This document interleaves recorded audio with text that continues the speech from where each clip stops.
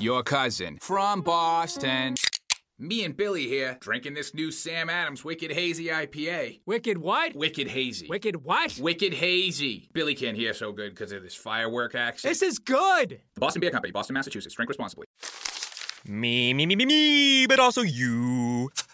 The Pharaoh fast forwards his favorite foreign film, Powder Donut.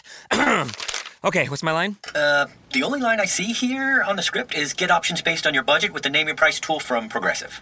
Oh man, that's a tongue twister, huh? I'm sorry, I'm gonna need a few more minutes. Bulbous Walrus, the Bulbous Walrus. The Name Your Price tool, only from Progressive. The owl ran afoul of the comatose coxswain. Progressive Casualty Insurance Company and affiliates. Price and coverage match limited by state law.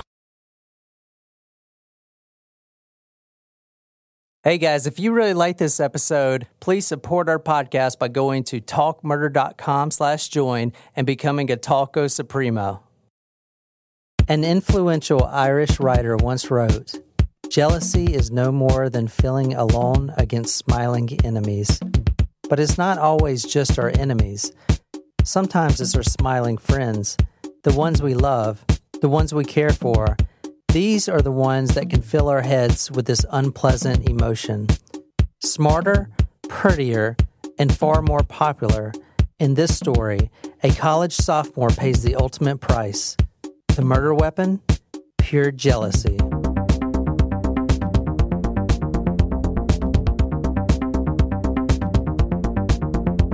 Welcome back, everyone, to another episode of Talk Murder to Me. We're excited to be back recording for you once again. As always. Yeah. We look forward to it every time. Mm-hmm. And so we've got another hint this evening. Mm-hmm. It was Jealous Bitch. Jealous bitch. Which seemed pretty harsh for a hint. Yeah. I don't know. I was kind of like, whoa there. Yowza. This is going to be an interesting episode. Mm-hmm. Jealous bitch. Yep.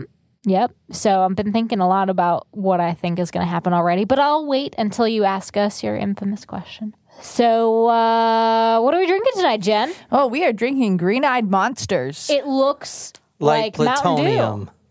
It does look like Mountain Dew. I'm a little nervous. Me too. It looks like plutonium. Toxic waste.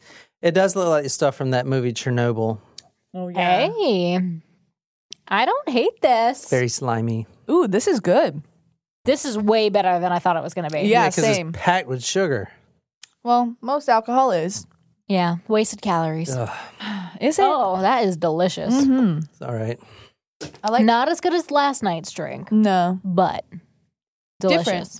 Different because this one's not blended. The other one was. So the Green-Eyed Monster was chosen because people call jealousy the Green-Eyed Monster. I don't know if you guys recall the Berenstain. That's where you got that from. Yes, the Berenstain Bears. Bernstein Bears. No, Berenstain. We discussed this We've in a already previous discussed this. episode. I agreed with you, but we were wrong. Correct. The Berenstain Bears had a story dedicated to the Green-Eyed Monster, and the little brother bear, or was it sister bear, that got jealous, and they had green eyes, and it was all angry. Yeah. Good story. Yes. Yeah, it's good. So it has the melon liquor, vodka, orange juice. Well, we didn't have just orange juice. We had orange pineapple juice, which makes it even better. So orange pineapple juice and Lemon and lime juice. lemon and lime juice. That's it, and it's very good actually. It's super sugary. I wonder why, though. I mean, I guess the melon liqueur know. and the orange juice and pineapple. Yeah, I like it. It's good.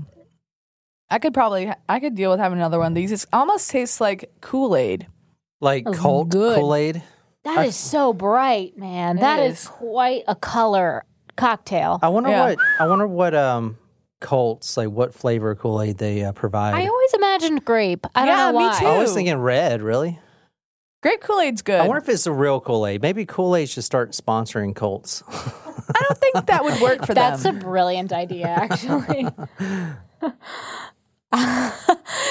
Wait, if we start doing cult stuff, we could make a great T-shirt about this. We could put the Kool-Aid guy on a Colt saying, "Oh yeah."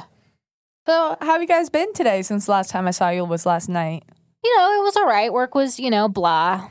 So, We status recorded quo. last night? Yeah, we did. Oh, Jesus. We're putting in work for you guys. That's right. I really do enjoy podcasting so much. Mm-hmm. Plus, we're getting rich. Well, I don't know about that. we're still very broke, so please support us. Please. Every download we get is equal to $10. Wow, I wish. That would be nice. Yeah, That would be nice. amazing. We'd be like millionaires. But, I mean, Jen and I are crunching the 9 to 5 or the whatever hours Jen happens to get until we can all quit this bitch. And I'm crunching my abs. In Not prep for the really. big show, which Yes. is exactly 1 month from today. Yes. I can't wait. Damn. Oh, shit. Maybe so I should start excited. preparing for that. Maybe. Just kidding. Posiblemente. Do-do-do-do-do. Surprise shots. Surprise shots. We don't know what they are because they're a surprise. All right, I picked the surprise shot tonight. Jen, be happier. All right, I picked the surprise shot tonight. That's too happy, Jen. I picked the surprise shot tonight. Yeah. Was that the creme de coco? Yes, with. Oh, it wasn't bad. Malibu? Yes. But still. It was a Mounds shot. Ooh, clever. Thank you. I like that. Still, we're taking shots on a Monday. Ugh. Living the dream. So, Just taking a leave before you go to bed. You'll be fine. Why? Because I'm getting old. No, I have I've to been do that grumpy too. lately because I'm getting older. I'm in my mid-30s. You're in your early 30s. I'm not a looker like I used to be. and we have a new Taco Supremo who has joined us, Megan from Iowa. So, Nicole, tell us everything you know about Iowa. Iowa is the state that is shaped like a face. I say that 3 times as No, it's fast. not. No, Montana's shaped like a face. No, Iowa. It looks like the waist section of a dude, and that's his bulge. That's what Iowa looks like. The nose is his bulge. That's his penis, Jen. His erect penis. Well, semi-erect penis, sorry. I mean, No. It does I'm look like going to that. go with it looks like a man with a nose. Or it looks like a dude's bulge. Well, I'm sure you've ruined that state for everyone who lives there. She's going to move. Well, thanks, Megan, for joining us and becoming a latest Taco Supremo. Bowl cut children unite. What? Was Megan a bowl cut child? Yeah, she said so on the forum. Oh. Yes, we well, want to see bowl cut pictures. Yes. Please tag us on Instagram with your bowl cut photos, please. Yeah, big shout out, Megan. Thank you so much for joining. Welcome to Megan. Welcome to Megan. Welcome to Megan. All right, so tonight the hint was jealous bitch. Jealous bitch. So It reminds me of a song from one of my favorite TV shows, Crazy Ex-Girlfriend. You ruin everything, you stupid bitch. Nicole, where are we going? Who are we killing tonight? All right, Jen, where are we going? Who are we killing? What the fuck? California, and I think that there's a extramarital affair, and the mistress gets killed. Who are you calling the cootie queen, you lint liquor? Lint liquor. What was that? Orbits. That was from a commercial, Lint yeah. liquor, yeah. You son of a biscuit-eating bulldog. What the French Did you toast? think I wouldn't find out about your little doo-doo head cootie queen? Who are you calling a cootie queen, you lint liquor? Lint liquor. Who are you calling a cootie queen, you lint liquor? So are you saying that the mistress gets killed by the wife?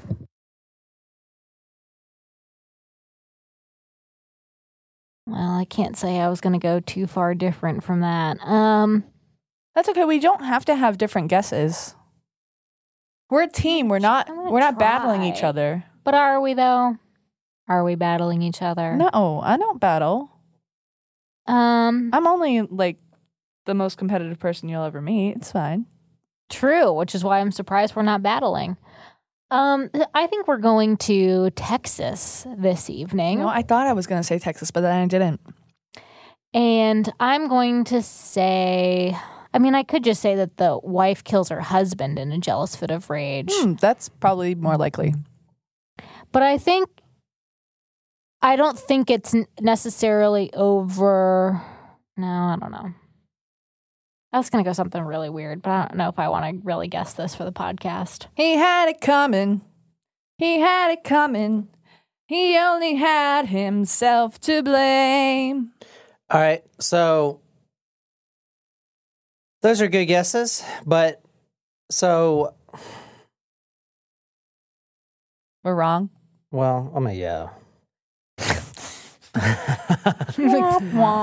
right, before we start, you suck. Before I tell you where we're going, I need the help of our third place geography bee.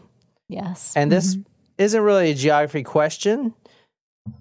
I also like history. It's more of a Jen question.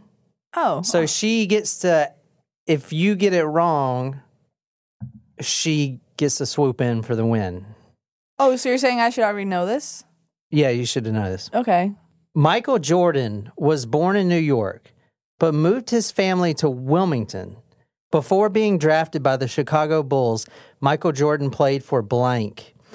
When playing in the NBA, he continued to wear his blank shorts under his Bulls shorts as a good luck charm. I know this. Oh, Space Jam. His That's the only reason why she knows that. UNC. That's the only reason why she knows that. Go Tar Heels. Yes, shit, UNC. really? Yes. He did that on Space Jam? It Yes. wasn't Space Jam. They Space told Jam. him, go get the shorts. Get the shorts, So Michael. wait, if I didn't say the shorts thing, you wouldn't have got it? No, I No, knew she he would've. went to UNC. Shit. All right. Also, fun fact. And welcome to the jam, if you want to say it. Oh, such Fun a great fact, movie. Michael Jordan owns the Charlotte Hornets, which recently their star point guard, Kemba Walker, signed with the Boston Celtics in NBA free agency. So he is going to be Boston's new point guard. Welcome to the Celtics, Kemba. We're very excited to have you. You are a much better person than Kyrie Irving. Thank you, Jen, Celtic spokeswoman. I love Space Jam so much, and I do not like that they're making a remake with, what's his name? LeBron. Ugh, gross. Anthony Davis is also going to be in it. And also, I think I heard Klay Thompson. Who's going to play Bill Murray's character? I don't know. Because that's also an I think it's a irreplaceable sequel. role. I don't think it's a remake. I think it's a sequel. Well, there's got to be some type of, like, kooky character like that, right? Who knows? There's too many remakes going on. Well, I love want them, to but at the see same them all. time, I love them, but at the same time, it's like, where is this going to end? Because then they don't live up to the originals, and you get disappointed. Yeah. I still want to see Aladdin. Yep. I still want to see Rocket Man. Yep. I do want to see The Lion King when it comes out. Yes. Does that come out later this month? Yeah. They're doing it too close together. Yeah. Is my feedback. They from, just put to out Disney. the trailer for Mulan, which comes out next year. That will be awesome. I think they needed to like space these ones out every 6 months because they could be such huge blockbusters, but releasing them like once a month. How do you feel Too much about too the soon. Ariel casting? Can I please get to the story? I don't even know I what y'all can talking about. show you Okay. the world. So here we go. We're going to Shining, shimmering, right. splendid. Tell me, princess, when did you last let your heart decide? That's not the words, but it's okay. We're going to UNC Chapel Hill tonight. Oh, okay. And we're starting with a 911 call. Oh, no. Or 911 call. Oh, yeah. The first thing that also flashed to my mind as soon as you said we're going to Chapel Hill was One Tree Hill. Oh. So we're going to UNC Chapel Hill tonight, and we're starting with a 911 call. Go to talkwarner.com to hear the whole thing. 11:01 a.m. 44 seconds, September 7, 2012.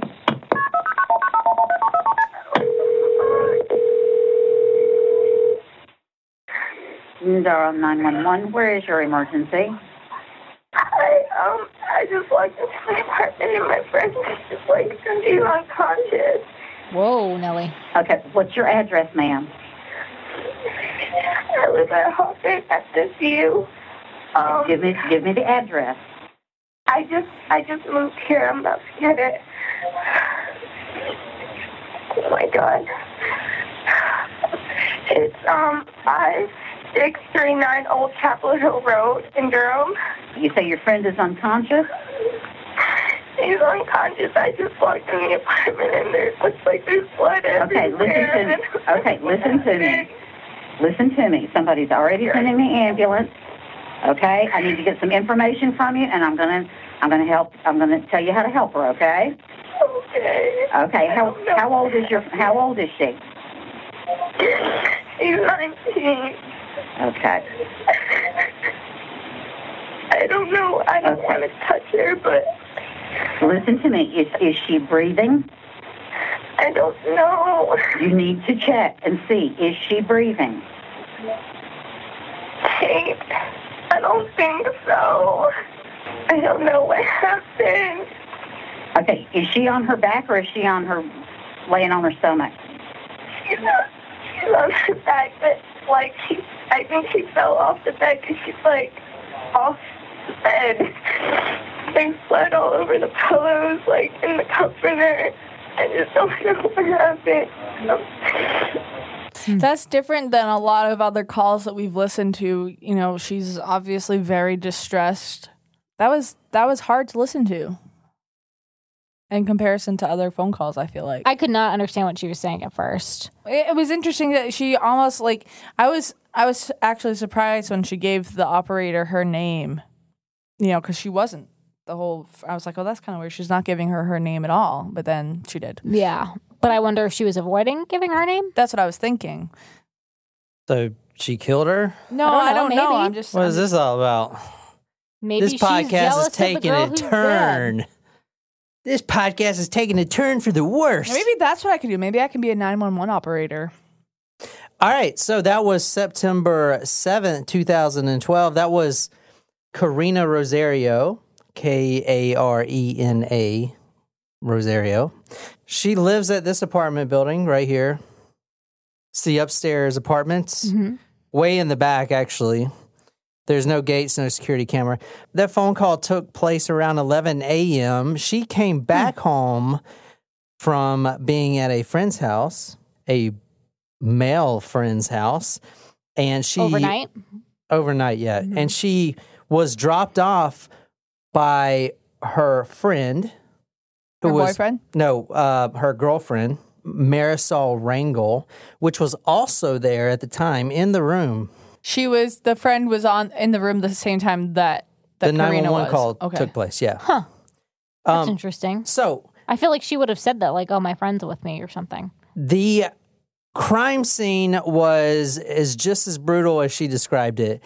They are laying halfway on and halfway off the bed, lay a 19-year-old. I also thought it was interesting. They said that the victim was lying in Karina's room. She wasn't in her own room. Is that correct? That's what she said, I think. This is 19-year-old Faith Hedgepeth. All right, so this was September 7th, 2012 at 11 a.m. when this call came in. She's laying halfway on the bed, halfway off the bed. She's partially nude. Okay, she's naked from the waist down. Her shirt is pulled over her face, over her head. She's laying like her legs are touching the floor, but her upper body's still in the bed and her arms are flayed back. There's blood everywhere. I mean, everywhere. All over the ceiling, all over the walls. I mean, literally bloodbath. Okay? That was a 19-year-old. It's obvious that she's been sexually assaulted. There was a bloody tampon laying beside her. Oh. She must have been menstruating at the time. There was semen on her, not inside of her. It's very important, not inside of her.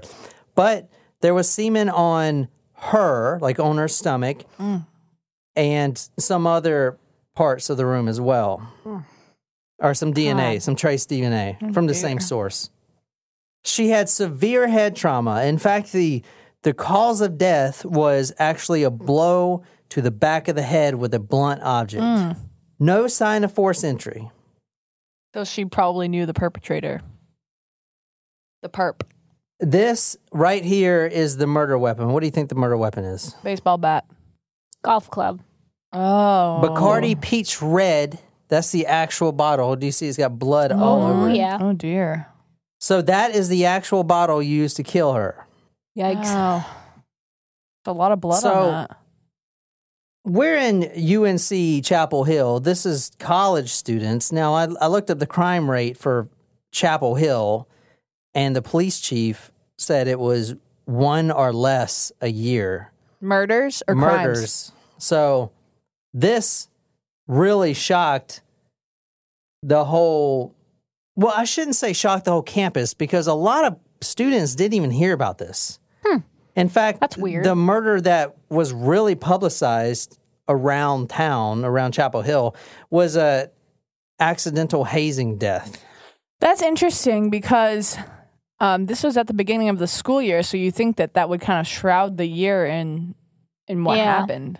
I mean, people knew, but it is surprising. But a hazing death, I'm assuming it was with a Greek organization. That's likely to get more attention from the university than something like this, especially if the girls were living off campus. Faith Hedgepeth,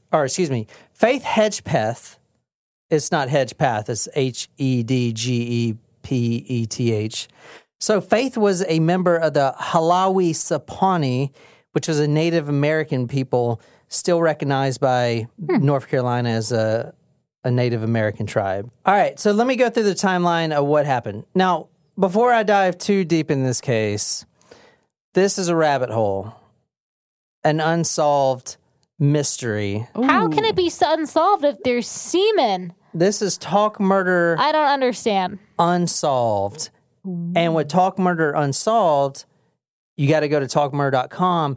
I dived really deep into this, and I pulled a lot of social media profiles from friends that have been there. I've got all the court documents. I've got everything. I'm putting it all on there. So this episode is going to be a brief rundown of what we know, but the main activity is going to be on the blog, talkmurder.com. We're going to discuss this. Hopefully we solve this thing because this is a solvable crime. If there's one crime in the world that's solvable, it's this one. This is damn solvable. There's DNA. This is completely solvable. This case. And let's be honest, there's a $40,000 reward at stake here, all right? If by happenstance, let's say we get lucky, us and our members actually figure out who did this, and we prove it, and we get the reward to every Talco Supremo or small Talco that was involved in this case with me, we'll all split the reward money. How about that? Good deal. Yeah. So, because, I mean, this case is damn solvable. It's really solvable. I mean, this is pretty bad as not solved yet. First, let me tell you a little bit about Faith. Faith was extremely popular. She was extremely smart, too. In fact, so she was a sophomore at UNC Chapel Hill, enjoying a scholarship through graduate school. And she got this from the Gates Millennial Scholar Program, which like is... Like Bill Gates? Yeah, like Bill Gates. Wow. The Gates Millennial Scholars Program selects 1,000 talented students each year to receive a good through graduation scholarship to use at any college or university of their choice.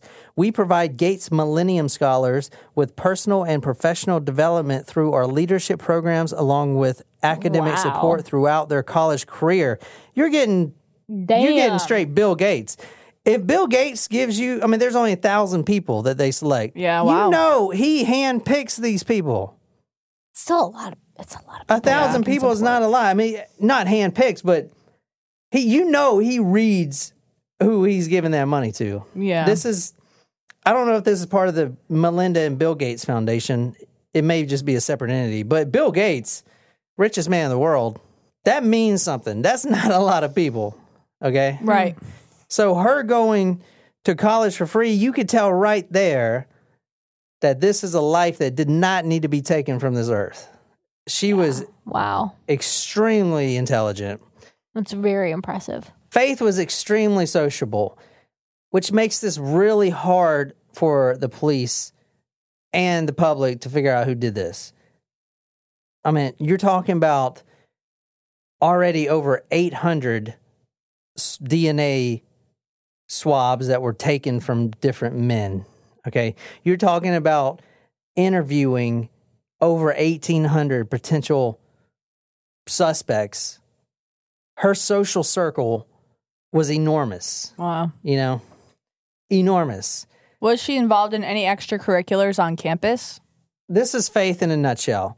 Study real hard during the day, all day. Study library, Davis Library, study. And then her and her friend, Karina, and some other friends, they would go to this little club called Thrill. It's a nightclub located around the campus about 10 minutes away from what I'm seeing. But they do, it is a bar, so they do serve alcohol, but it's notorious for letting underage people in. I'm not saying it's letting them drink, but they're getting in. She would always go there to dance. She loved dancing. And I was going to put this out there. She was promiscuous, just like her other friends. They were with many men, many guys, many boys, all the boys, a lot of boys.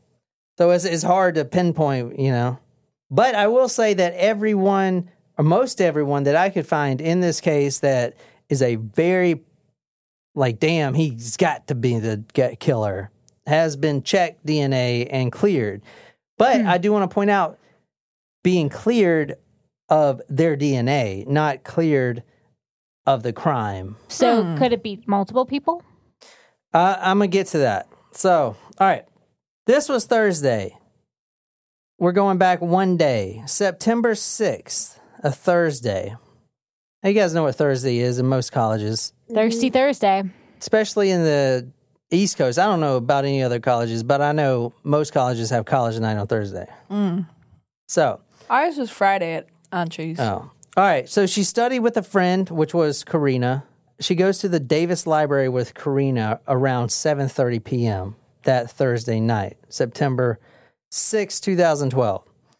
She leaves the library. She visits a male friend. That is one of the questions I'm going to put on the blog post. I haven't found the friend yet who she visited. She picks up Karina at the library at 11:30. So she leaves the library, goes to a male friend's house, then leaves the male friend's house, picks up Karina at 11:30. They arrive back at their residence at Hawthorne View, that little apartment, 1502. Now, keep in mind, there's no cameras, nothing. No gates. Now, is this on-campus housing or off-campus housing? It's off-campus. Okay. She stayed in the apartment for about 30 minutes. Karina did. Both of them. They both stayed in the apartment for about 30 minutes. At 12:30 a.m., they go dancing, and they lock the door behind them. They went to the Thrill nightclub. At 12:40 a.m., there's security footage of both of them arriving at Thrill. So it's about a 10-minute drive. At 2:07 a.m., there's a video surveillance at the club.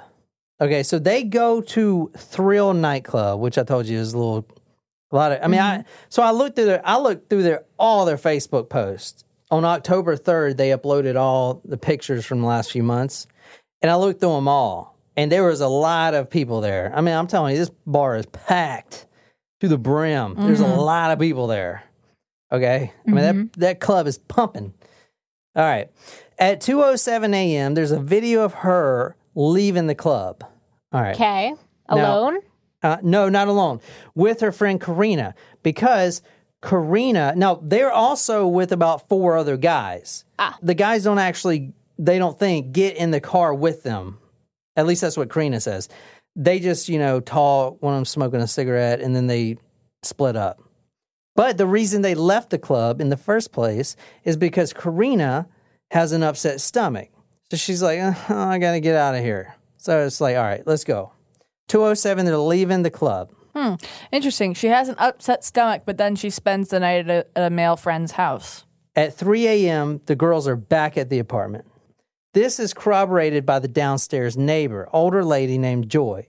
She hears a couple loud thumps. Boom, boom, boom. Okay, she just thought that the girls were coming back from a late night. All right. So she knows someone's upstairs. So they definitely get back there that night. At 3:30 a.m., Faith, the victim, is on Facebook. Well, somebody is on Faith. On her Facebook. Somebody is on Facebook under Faith's account.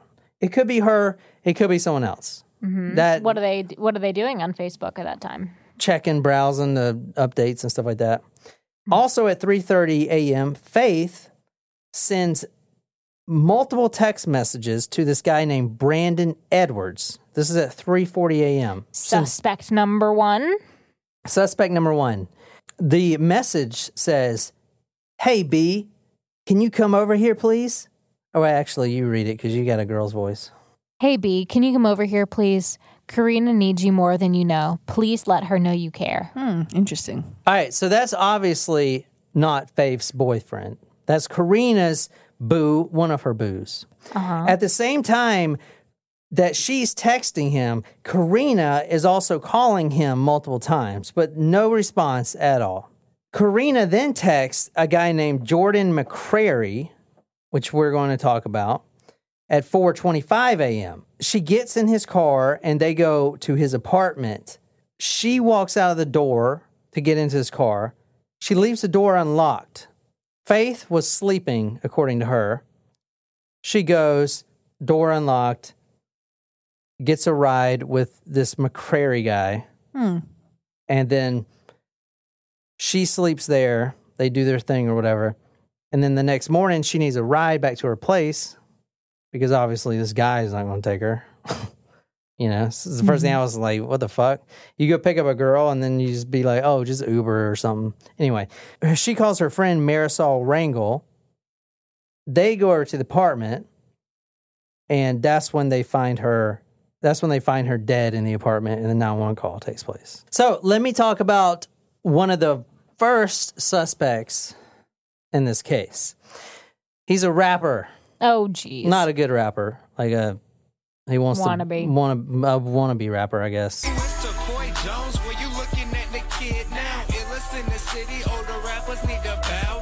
Well, Chief, don't quit your day job. Whatever that is. His name is Eric, E-R-I-Q, Takoy Jones. Oh, jeez. Now, he knows both women. He's actually the ex-boyfriend of Karina's. And at one point, he lived in the apartment. All right, so let me talk about this apartment right quick. Faith isn't actually a tenant of the apartment. She's never lived technically with Karina. But Karina... She just stays in a spare room? Well, no, she stayed there until her grant money came in. Then she was going to move out to her own place. But she needed somewhere to stay, so Karina let her stay in the spare bedroom. So she was like crashing there for a couple weeks. Exactly. But this Takoy guy, this rapper Takoy, was staying there at one point. He knew both the women. He was ex-boyfriends with Karina. He was Karina's ex-boyfriend. He lived in the apartment at one point, but currently during this murder, Karina had a restraining order against him. Okay? Yikes. That was active for about 2 months. That's serious. Very serious. Because he got very violent with Karina. He actually broke in to the apartment after he got kicked out and assaulted his ex-girlfriend, Karina. She filed a restraining order, changed the locks. 5 days later, he kicks down the door. Oh, shit. Or kicks open the door because of the new locks. And he does the same thing again. He also threatens to kill both of them. Ooh. And actually threatens Faith more because Faith is the one that drove her to the courthouse to get the thing started. To get the restraining order started. He said, I'm going to fucking kill you because you're coming in between me and Karina. If he was going to kill anyone, it'd be Faith. Makes sense. Talk about a motive. This guy has got one. Agreed. Yep. Definite suspect. But I guess his semen didn't match. No, it did not match. But he did, once he got kicked out and they broke up, he moved into another apartment in the same complex. Interesting. Walking distance away. Well, that is in violation of... Exactly. In fact, the day after the murder happened, he waltzes his little rapper ass down and talks to the media. Oh, jeez. Faith was the sweetest person in the world. I can't believe in it, but I'm still in shock. All right, it's unreal. He says it's unreal. That's unreal. She was the sweetest person in the world. Oh, I used to beat the shit out of her roommate, and there's a restraining order on me. So he just walks down there where the crime scene and everything is taking place, and he just starts talking. Weird. Kind of sketchy. I was going to say, the way it played out in my head before you played that for us was, what a tragic story. New album drops next week. You ain't going nowhere. All you gangsters that want to rap, Blues Clues, you're going to be dad on the news, you're whatever. You suck. You'll never be any good. I'm sorry. You're no good. I listen to your rap. You don't think I do my research? You suck. You think this is a joke? You think this is funny? Shut your damn mouth. I'm the best wrestler alive today.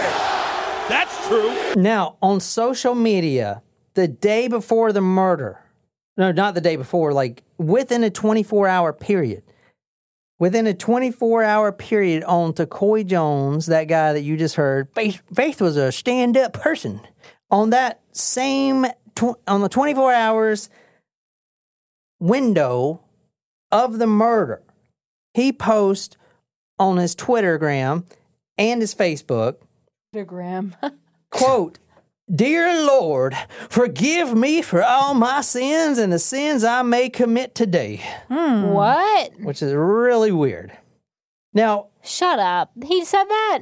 Yeah, he said that. Like I said, guys, 40 grand at stake here. All these Facebook profiles, including old Tacoy Jones, I'm putting them on the website. We need to solve this shit. I don't understand what people today. I could go through and look at anyone's Facebook profile, get pictures. I could go see who likes pictures. I could go see who's sharing. I could go see related friends. It's a fucking treasure trove.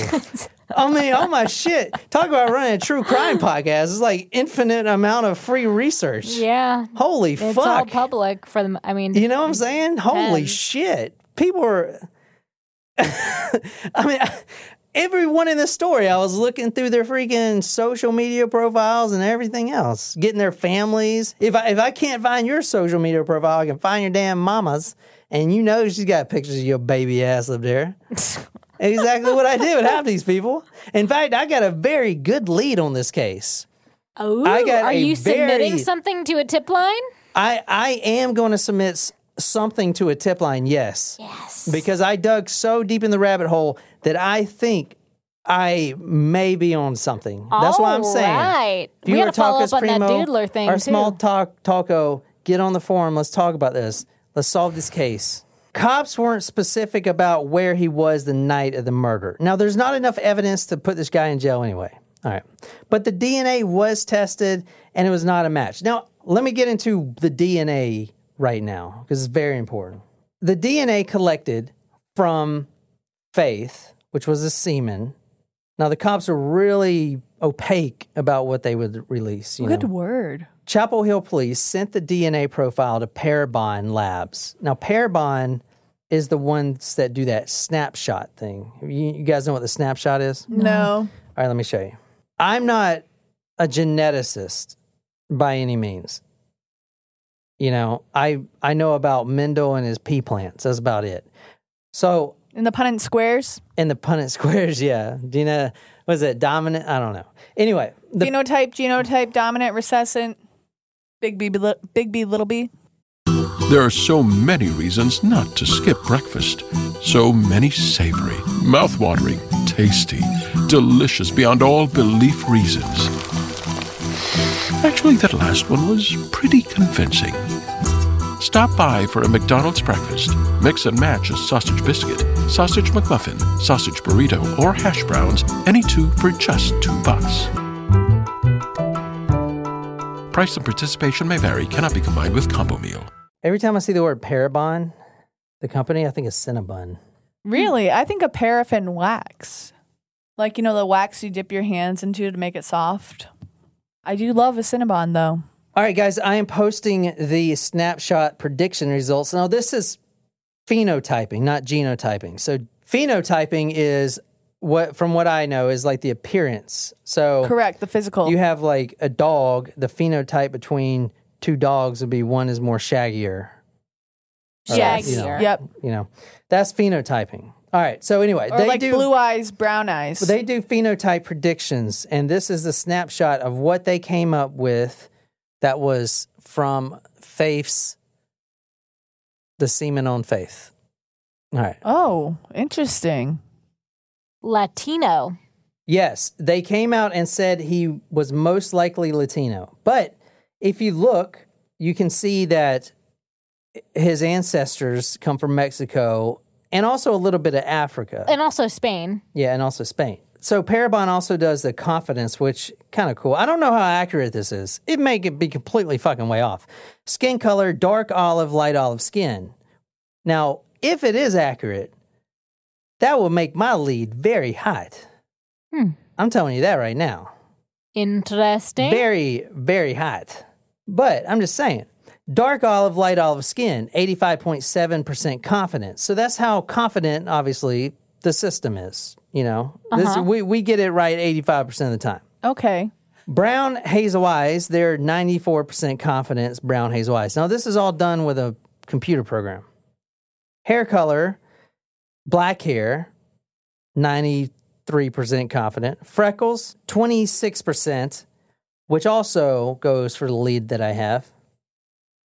And they're 93% confident. So this is what we're looking at. This was released by the Chapel Hill police after they got this back. This Parabon snapshot, I don't know how accurate it is. I kind of want to, if it weren't for the whole Golden State Killer case, I probably would submit my own DNA to see what it would come out with for me, for my snapshot.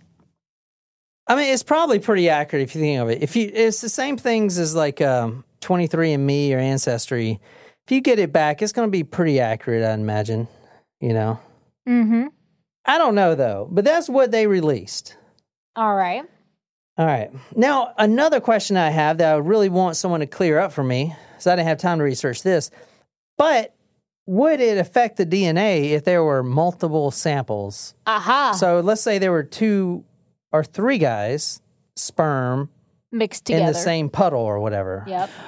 I feel like they would. I feel like they wouldn't be able to get to gather. Now this is just conjecture on my part, but I feel like they wouldn't be able to gather that evidence because you would have multiple DNA profiles. You wouldn't just have like the big B, little b. You would have like 4 of those per se. You know what I mean? It wouldn't. But it would all mix together, and it would just be the same. I don't know. I don't know if it works that way. I mean, how does semen? I have no idea. Mixed together. I know if they were potheads, their sperm will be swimming around in circles. That's true. The Chapel Hill police, they did something really good that most police offices won't do because they want to solve it themselves. It's like the Delphi murders. We don't need any help. We got this covered. 10 years later, we don't know who the fuck this is. All right. Let me release one additional tiny audio clip. Chapel Hill was pretty good at releasing things, unsealing documents, even though... Cast a wider net. Yeah, so if you go to Talk Murder, I have a document dump, basically, of it's like 118 documents. Most of it's redacted, the names and stuff, but this, and I'm going to read some tonight. Some of the scenarios are there. So it's pretty good. But anyway, the FBI came on board. They did an FBI profiler behavioral profile. And they came back and said these things. Number 1, the killer knew Faith. Yeah. All right. Number 2, the killer may have lived close to Faith at one time. Okay. Okay. Well, that's already pointing to one guy I know. Right. And the reason the FBI said that is because he knew the building and location. Number 3, killer has made comments about Faith to close associates. Not like, I killed her. But like, oh, she's so pretty. Yeah, or something like that. She's a great person. Yeah. She's a great person. Check my album out. It's dropping next week. Wait. Now, the 4th one, a killer may take an unusual interest in the case. Read every article. He may go to talkmurder.com and read this blog post. All right, let's talk about some really important evidence here. So at the crime scene, there was a note. Ooh, a note. Yes. Not like a John Benet Ramsey note, but... Oh. It says, I'm not stupid, bitch. And then below it says, jealous. Huh. Which goes with our hint, jealous bitch. Now, this was written on... The sheets? No, it wasn't written on a sheet. It looks like that. It was actually written on a bag from this place called Time Out, which they do biscuits. It's like one of those college things you get at like 3 in the morning. It's really notorious around there. So as soon as, the police saw what it was written on, they knew it came from Time Out. Yeah, you know what's funny is that literally right before you showed us this picture, I was thinking that maybe on our way to or from the tour destination, we could stop at this sub shop called Ray and Mike's, which is like one of the best sandwich shops that is in the Hamden, Connecticut area, but it's a little bit out of the way, but not really, like maybe 10 minutes, but it's worth it. It's so good. They have the sandwich called the Invincible, and it's steak and cheese and buffalo chicken. So good. All right, so let me run down this Takoi dude. Now, private investigator David Marshburn, who worked heavily on this case, really believes it's Takoi Jones, the killer. Because he knew both girls, the strange social media posts within 24 hours, and the history of violence. And in fact, he had a restraining order that was filed July 11th, about 2 months before the murder. Through preliminary investigation, Affiant learned that a restraining order was issued against Takoi by Rosario on July 11th, 2012. The basis of the restraining order was domestic assault, to which officers with the Chapel Hill Police Department responded on July 11, 2012. In this incident, Takoi kicked 2 doors in the apartment off their frame. Holy shit, what a fucking psycho. Jesus Christ. Nobody ever buy this asshole's fucking album if it comes out. He's a fucking psychopath. All right. He kicks 2 doors off their frame with his little ass fucking feet. As a part of this investigation, Affiant also received several accounts of Rosario being seen with visible injuries to her body that were reportedly inflicted by, I keep wanting to say Taco. What's his name? Takoi. Taco. However, the Celtics, they did sign a 7'7" player. His name is Taco Fall, so he's automatically my new favorite player. He's on the Summer League roster, but I hope he makes it on the Major League roster. Affiant learned through further investigation that Takoi, or it sounds like the dude from Star Trek, Oh, yeah. McCoy. George Detective McCoy. No, McCoy. He's the doctor, McCoy. Dr. McCoy. I don't know, fuck. MacGruber? Affiant learned through further investigations that Takoi resented Hedgepeth because of her influence over Rosario. Several witnesses also advised that Takoi considered Hedgepeth as a barrier to their relationship. Now, I'm reading from the actual police report here, guys. I'm not making this shit up.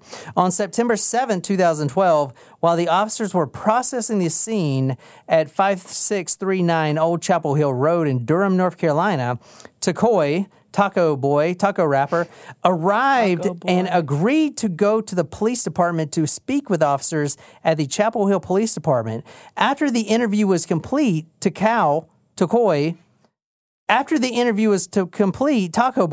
returned to the crime scene and walked right up to the crime scene tape. Whoa. Officers had to ask him to leave because Rosario's 50B was still active against Jones. 50B, I guess, is restraining order. Against Jones, and she needed to return to her apartment. That's what I love about these redacted statements. They redacted his name, like Takoi Jones, like at first, but then they forget to redact where it says Rosario's 50B was still active against Jones. So it's like, well, you forgot to redact it. Now I know who it is. Yeah. It's like, it's like, I have a question. Did they get a handwriting sample from any of these witnesses? Or any of these suspects, rather? Well, the cops haven't came out with that, but a private investigator did. That's a really good question. You get a sticker. Really? We don't have any. Oh. I'm going to buy some, though. You can have this. Wow, a bowl from the kitchen. Thank you. I feel so special. You guys ask questions. Also, Taco Boy is bomb. So good. Love it. Except I don't like that you have to pay for the chips and salsa. We don't have Taco Boy here. Yeah, we do. Yeah, we do. A few days after his interview with police, Taco Boy agreed to allow officers to search his cell phone. Pursuant to his consent search, officers retrieved a text sent to a friend on September 6, 2012, asking them to forgive him for what he was about to do. Oh. Wow, that resonates with the social media posts as well. He's going to get that teardrop. That's what, like, rappers get, like, teardrops if they kill someone. Yeah. Yeah, you know what's weird? If he has a teardrop, then we know he did it. I've also seen face tattoos next to the eye that aren't teardrops, but that just makes me like concerned for the person. Like, why did you think that was a good idea? Like, people are going to confuse it with a teardrop tattoo. Maybe they wanted people to confuse it with a teardrop. Someone at work today, a member, they were walking down the front line and they had a 4-leaf clover next to their eye. And I was like, that's not a teardrop. That means they killed an Irish person. So he texts a fucking friend the day before the day of September 6th.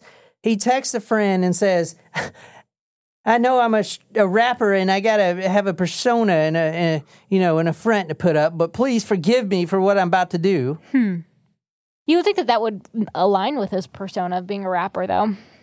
Yeah, well. No, because I think what John was trying to say is that rappers have this, like, I'm tough, I'm hard, I'm like, yeah bitches so why would and hoes, why would he need forgiveness for murdering boats and someone hoes. then? Boats and hoes, motherfucker. Yeah. But why would he need to ask for forgiveness if he's actually being so hard by killing someone? Because he's not hard. He's probably a middle-class kid that wants to be the next Drake or something. I get that, but you would think that like he wouldn't need to say he's apologizing. You know who did make it around these parts, and that is actually a phenomenal rapper, and he produces his own music? Andy Milonakis? No, what? J. Cole. Cole's good. He's from Fayetteville. Oh, I didn't know about that. an hour away. Yeah, he produces his own music. He's not just like, I can say words to a beat that sounds just like every other damn beat. No, he produces his own shit. Through further investigations, officers also reviewed Taco Boy's Facebook page on September 10th and learned that Taco Boy had changed his cover photo on his Facebook page to the following statement. Quote, Dear Lord, forgive me for all my sins and the sins that I may commit today. Protect me from the girls who don't deserve me and the ones who wish me dead today. Interesting. All right, Taco Boy on the loose. Also, you keep calling him Taco Boy, and that makes me want Mexican food. I keep forgetting his name, Tacoy. Taco Boy. It's like Koi Pond. A Taco Boy, Tacoy, same thing. Yeah, I know, but it makes me want Mexican food. Oh. And the only thing that's going to be open when we're done is Taco Bell. Not that I'm not dissing Taco Bell. You know I love Taco Bell. I'm just saying. At the time of Hedgepeth's death, Taco Boy resided and is still living in the same apartment complex as Hedgepeth in Rosario. His apartment was located just a few buildings down from the apartment where Hedgepeth was found dead. Through the affiant's training experience, affiant believes that information contained in Mr. Taco Boy's Facebook profile and our messages may help determine who caused the death of Faith Hedgepeth. You can read this. This is what Karina Rosario wrote. July 10th, 2012. Eric breaks into my apartment after I had just gotten my locks changed at around 7:30 p.m. July 5th, 2012. Eric comes into my apartment and breaks my bedroom door to enter. He verbally fights with me, and when I threaten to call the police, he takes my phone. He breaks my bathroom and closet doors as well when I tried to get away. He pushes me onto the floor. Wow, violent, and has a history of breaking and entering. Even though there was no forced entry in this crime. No forced entry. And let me point something else out. Look at the note. What do you notice that's not the words? What do you notice about that note? Dirty. There's like greasy stains on it. Well, it's a bag from a biscuit restaurant. Okay, there's no blood on it. What's that under the eye? There's no blood. There's not a drop of blood on this note. Not one drop of blood. Okay? This apartment was bloody as hell. You heard Karina said that. There's blood everywhere. There's two people. All over the walls. Everywhere. There's blood everywhere. He's unconscious. I just walked in the apartment and there looks like there's blood everywhere. Listen to me. She said that countless times. Oh my God, there's so much blood. Oh God. She said that over and over and over. But what about this note? This note is clean as a baby's boot hole. This is a clean-ass note. No blood on this note. I don't think babies' boot holes are clean, but... So what does that mean? There were two people involved. Maybe, but from what the private investigators and some other detectives are saying, the killer came into the apartment, the unlocked apartment I want to throw out there, killed Faith Hedgepeth with this bottle of rum. Pow, pow, pow. She's dead. Now he writes the note, or I shouldn't say he, maybe she. Well, I think we know it's a he since they're sperm. Well, that doesn't mean that it was a male who killed her. Now the But then note, that means that there's multiple people. Now the note is written, okay? But because, I mean, your hands would be bloody and all this stuff, whoever wrote this note washed their hands first, wrote this note. And if you look at the note, it's very I heard one detective to say moody, is what he said. Moody, like very personal. Now, that same detective was also asked, the handwriting analysis detective was also asked, was this a male or a female? What do you guys think? Female. What do you think? Female. The detective said... just looking at the P. Oh, shit. Very good. The P was one of the things that the detective noticed. He said, looking at the note, is most likely a female because, number one, I don't walk in... I would never write a note that says, jealous, bitch, or something, That's like female thing. Plus, the P is definitely feminine. That's how I make my P's. Actually, the capital E also seems very rounded. feminine.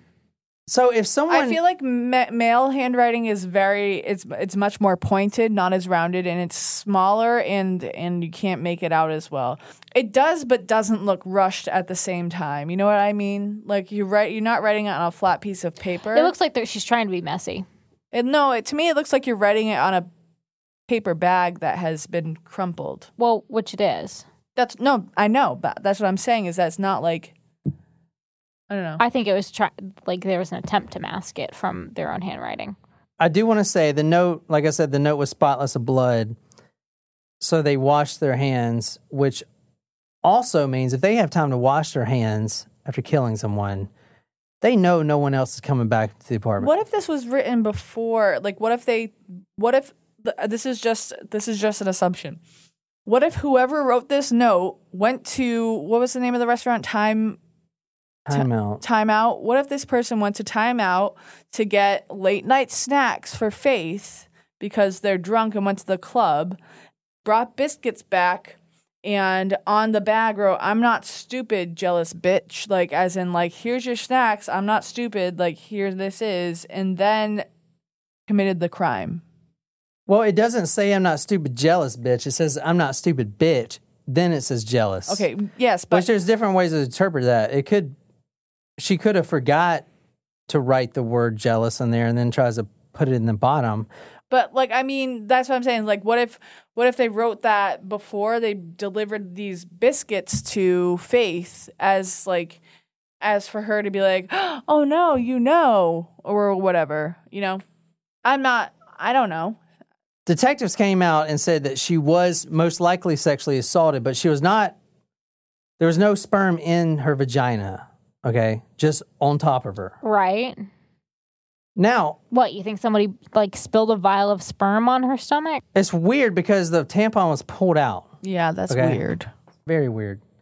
All right. Unless they used a new tampon to, clean up blood a little bit. What? I don't know. Oh, my God, that was gross. They took out the tampon to assault her and pulled out and ejaculated on her stomach. No, there was no semen in her. That doesn't matter. That's what she said. He pulled out and ejaculated on her stomach. All right, let's talk about the next guy.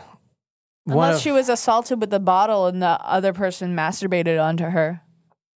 Let's talk about Brandon Edwards. You heard that name before. Yes. All right. Now, he has a criminal record, multiple assaults on females, obviously. They know how to pick the winners. Now, Jen mentioned earlier, did they take the handwriting analysis and compare it to something? There were some private investigators and a handwriting analysis detective that did go in there and get a lease agreement from Brandon Edwards of the apartment he lives in, compared it to the notes, and they found a lot of similarities. Really? Yeah. They were really convinced that it was him. But that's where you got these two sides. You got a couple detectives like, oh, it's definitely this guy. And then you got a couple detectives like, no, it's definitely Taco Boy. Brandon Edwards was also Karina's ex-boyfriend. It's interesting that I know we still have more more suspects to talk about, but both of the suspects are tied to Karina and not Faith. Mm-hmm. Faith is an extremely popular person, okay? When she goes into a club, she would usually go with Karina, their best friends, Mm-hmm. They would walk into a club, everyone looks at Faith, no one looks at Karina. Well, she is very pretty. Yeah, Faith is a lot prettier. They both are. Faith is a lot prettier. She's more social. She just lights up the party. Okay, in fact, in one picture of them at the beach, Faith is almost looks like, and I'll put it on Talk Murder, but she's like pulling away, and Karina's kind of like going into her, like, I want to be you type of shit, you know? It seems like Karina's really jealous of Faith all the fucking time. So if you want to read this, this is from the night of the murder. This is to Karina's ex-boyfriend, Brandon Edwards. Hey, B, can you come over here, please? Karina needs you more. Aha, you know. Please let her know you care. Van. And the response is, who is this? It kind of makes me think, when I see that, it kind of makes me think that Karina was texting him from Faith's phone. There you go. Now you're catching on. So this apparently was from Faith. Karina was also calling this guy over and over and over at the same time this text came from. Now, Brandon did respond, but 12 hours later at 4:16 p.m., and he responds, who is this? Also, if he really cared about Karina, then he probably would have responded sooner than 4 p.m. and would have responded with more urgency. Yeah. Or he's just being a dick, playing hard to get. I'm going to put some other sources for you guys to read about this guy. I don't want to sit here and talk about all these suspects. The three main suspects, the DNA didn't match, but I don't really think that matters here. The third suspect, the one I'm going to talk about, is Ty McNeil. Now, this is what Ty McNeil texted her, Faith, on the day that she was killed. He says, you still want to hang out today? She responds, I know you're probably sleeping, but I just wanted to let you know that I love you. Not a day goes by that you don't cross my mind. Isn't that around the time that they got back home on that September 7th? So here's where the timeline discrepancy happens. She may already be dead. When this is sent? Yeah, all right. It seems like a very... Something that someone wouldn't say at 4 a.m? Yeah, it doesn't seem right, does it? No. Okay, she was probably already dead. Number one, the downstairs neighbor heard a couple thumps from upstairs. And unless they're jumping on the bed, having pillow fights like most girls do. Right, that totally happens. You know, she may have already been dead. So this may not even be Faith texting him. In fact, the dad, the father, Faith's father, was asked, does this look like your daughter's handwriting? And he said, no, that's not how she would do it. All right, you have a Bill Gates scholarship, and the father said she would never send something with your and not have an apostrophe. So she spelled a U or Y-O-U-R-E, but no apostrophe. Did they compare that to the other messages she sent? Her phone records aren't public, so I don't know. Hopefully the cops are doing something with it. Who knows? But who texts that? I mean, at 4 a.m. So I think she's already dead at this time, and I think this is fucking bogus. But this did come from her phone. What time were the other messages sent to Brandon Edwards? The other messages were sent around 3:30. Was Karina cleared? Let me tell you a little bit something about Karina. Because she hasn't talked to anyone. Because it seems like, the message from supposedly from Faith to McNeil, it does seem more feminine than masculine. It's very emotional and very wordy, verbose, if you will. Maybe because she was calling Brandon Edwards from her phone so many times because she attacked Faith with the bottle, and then but she was so drunk to know, so when she left and then she came back and she didn't remember what happened. But maybe, I don't know. I'm talking in segments, so this isn't really making sense to everyone that's listening, but it makes sense in my head that she's texting Brandon saying, Karina needs you now more than ever because she assaulted her roommate and she needs someone to help cover it up. And then she sends this to the other guy. Damn, Jen. Holy shit. That's a good theory. In fact, that's like right up in line with my theory. Let me talk a little bit about this Karina girl, because she is the main suspect to every motherfucker on the internet. She deleted all of her social profiles literally the day after this happened. She immediately moved to New Jersey. She has not been interviewed by any media, even though she has been constantly requested to. Apparently, the cops talked to her about 10 times But obviously, she's not too worried about this case because she just gets up and leaves. To be fair, coming from someone who's in the middle of these assessment classes and DSM classes, she was exposed to a traumatic event by seeing this dead body all over her room. So, in one of the symptoms of PTSD, I'm not definitely saying she has this, but like is avoidant behavior. So if she's avoiding this, maybe she's affected by this trauma that was saying. I'm not defending her. I'm just saying that could be a possibility. But the more and more I think about it, the more I think she's directly involved, and the more it kind of makes me sick. I really do think she's involved. All right, let me run through some 911 discrepancies here. Number one, she calls the 911 operator, and she doesn't mention that her friends with her. Yeah, that's really a very weird. important fact that you don't even know if you just hear it. It's not like, we just came in here, it's just like, my friend's not even there. Yeah, All right. Totally. Now, I definitely picked that up, too. The friend did come out on an interview and say that it was just a matter of who can unlock their phone faster and hit 911. Mm-hmm. So there's devil's advocate there. But to not have mentioned it just as part of the conversation, like, I just walked in, or yes, I'm with my, I'm not alone, I'm with my friend. Like, it would have come up. That's true, because the police and EMTs are going to be expecting only one person at the place. I don't know. Darrell 911, where is your emergency? I just walked into my apartment and my friend was just like unconscious. The first thing she says is hi. No, I thought she said No, she says hi. That may not sound like a lot, and when you first hear it, but Mark McClish, a deputy U.S. Marshal Service, retired now, tells Investigation Discovery that the first thing he hears her say is, quote, hi. All right, you walk in, and I'm laying there dead. Blood everywhere. You call the operator, hi. And the word people say when they have to think about what to say. If I'm laying there dead, you're going to be like, oh my gosh, what the fuck? You're not going to be like, hi, I don't think that's as big as the whole lack of mentioning the friend Yeah, thing, I wouldn't look too much into that, because I've personally never had to call 911 before.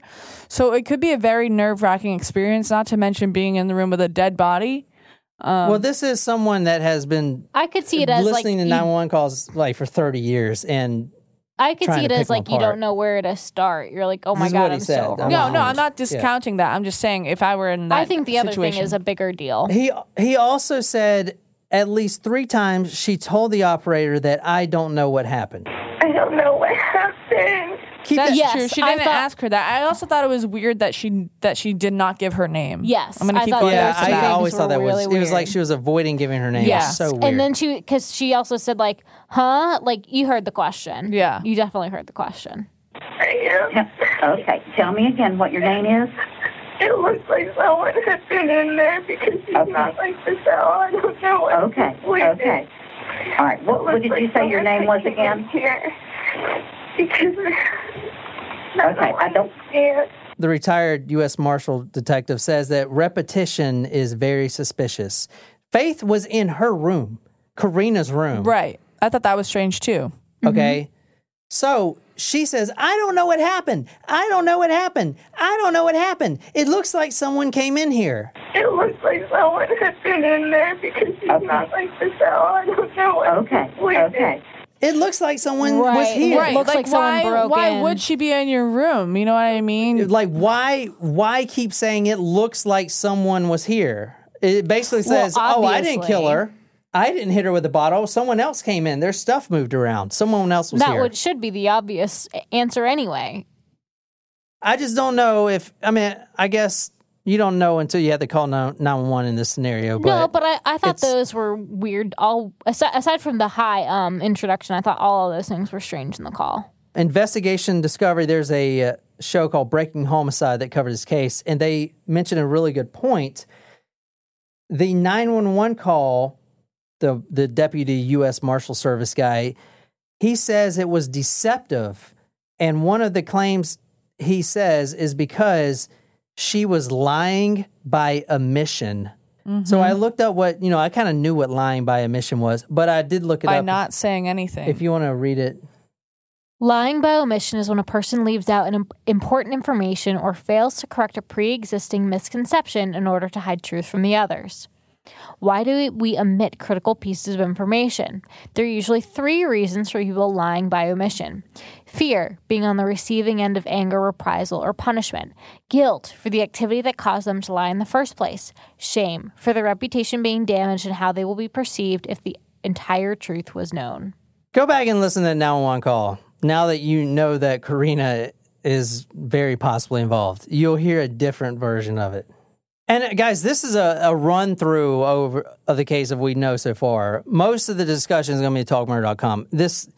I can't possibly put everything on there. This would be a 6-hour episode. And keep in mind, most of the people involved in this case are now lawyers because they were going through the law program at UNC. Okay. I don't know if Taco Boy made it, but some of the other ones I'm putting on the website did. Now, there is a butt dial that was posted at like 1:15. Now, I could play that, but it's really hard to hear, and there was voice analysis done on it, and there was a voice analysis detective that's all he does, and he actually pulled out a very compelling narrative from the butt dial. It's very illegible. Like, it's not even point me playing it. I'm going to put it on talkmurder.com for you guys to hear it, but it's just, you wouldn't even know what it is. It sounds like music in the background. They're at the club. Well, maybe. They may be at the club. Where else would they be? There's at the apartment. A few people arguing, you can tell. The guy that did the voice analysis pulls out a name before he even knew who was involved. Rosie, which is Karina's nickname? There you go. Karina's nickname. And Faith's dad said, I know her voice out of anywhere. Her voice was on the butt dial recording. Now, she was notorious for butt dialing. Faith? Yeah, Faith. And they were arguing. It was most likely over a boy. And at one point, Karina, Rosie, I guess you will, said, are you just going to stand there or are you going to fight or something like that along those lines? Like, she was getting beat up. And it seemed like in the butt dial there were other men there. Now, I do want to say there have been some very compelling forum posters that claim that the timestamp on the voicemail is actually off. And instead of 1:15 at the club, it happened at 3:30 a.m. Why would if they that say happens, if the butt dial happened at 3:30 a.m., that would put Karina at the scene of the crime. That would put Karina at the scene of the crime, 2 other guys at the scene of the crime. And it doesn't even matter if they were then close. They were all present and willing to cover it up. And the neighbor, it would also corroborate with her hearing those thumps at that same time. But how could a call time be off? Different time zones. Different time zones. That's exactly what it was. And then right after that, she texts that guy after she's dead, oh, I love you so much. So he was there. So there's a couple of theories. Number one, they're at a club. One of the guys that she likes is flirting with Faith or whatever. And this was the moment where she's just sick of it. Faith always gets the guys. Rosie is always kind of behind the curtain. She's never social like Faith. She's really jealous. If you see some of the pictures of them together, you could tell that Karina is really trying to impress Faith, and Faith is kind of pulling away. Like, it's really there. Faith was the life of the party. She was smart, way prettier, getting everything. So they got in a fight. That's where the jealous bitch came in.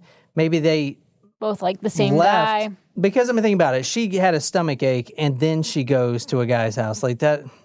That's what I was saying. It doesn't really make sense. It doesn't make any sense. She left because she was getting sick of maybe Faith getting hit on by a guy. They get home. Something happens. I think maybe she hits her with the bottle because, all right, It could have been an accident at first, but then, Exactly, maybe they tried to cover it up and make it seem like someone else did it. Because why? All right, the bottle as a murder weapon, you don't bring a bottle into an apartment. That is something that's there. You're arguing with your roommate. It's right there. You just lose control. You grab the first thing that you can see that's heavy, and that's the bottle. You hit her in the back of the head. You don't kill her. She probably suffered for a while, but you knew that you couldn't let her live. Was it empty? It was empty, yeah. So you call your friends, a lot of these guys. You call a lot of these guys.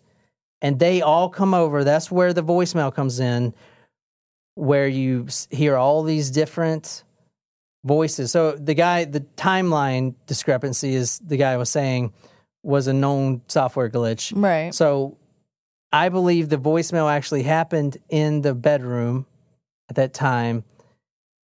Karina hit her. She's dying. She calls all of her other friends, because what I didn't mention, I didn't get in further down, is I know at least 2 of the suspects, their phones pinged around that area around that time, because once they pulled all the phone dump from the area, 2 of the phones pinged there around the time. Interesting. So I feel like she called everyone over. Well, she called that one guy over and over. Now, the semen is one thing that I don't understand. I don't think she was actually sexually assaulted. I think they were trying to make it look like it. They pulled her tampon out and then got the sperm on her. The sperm is definitely one thing that's a big barrier in this case, because it matches nobody.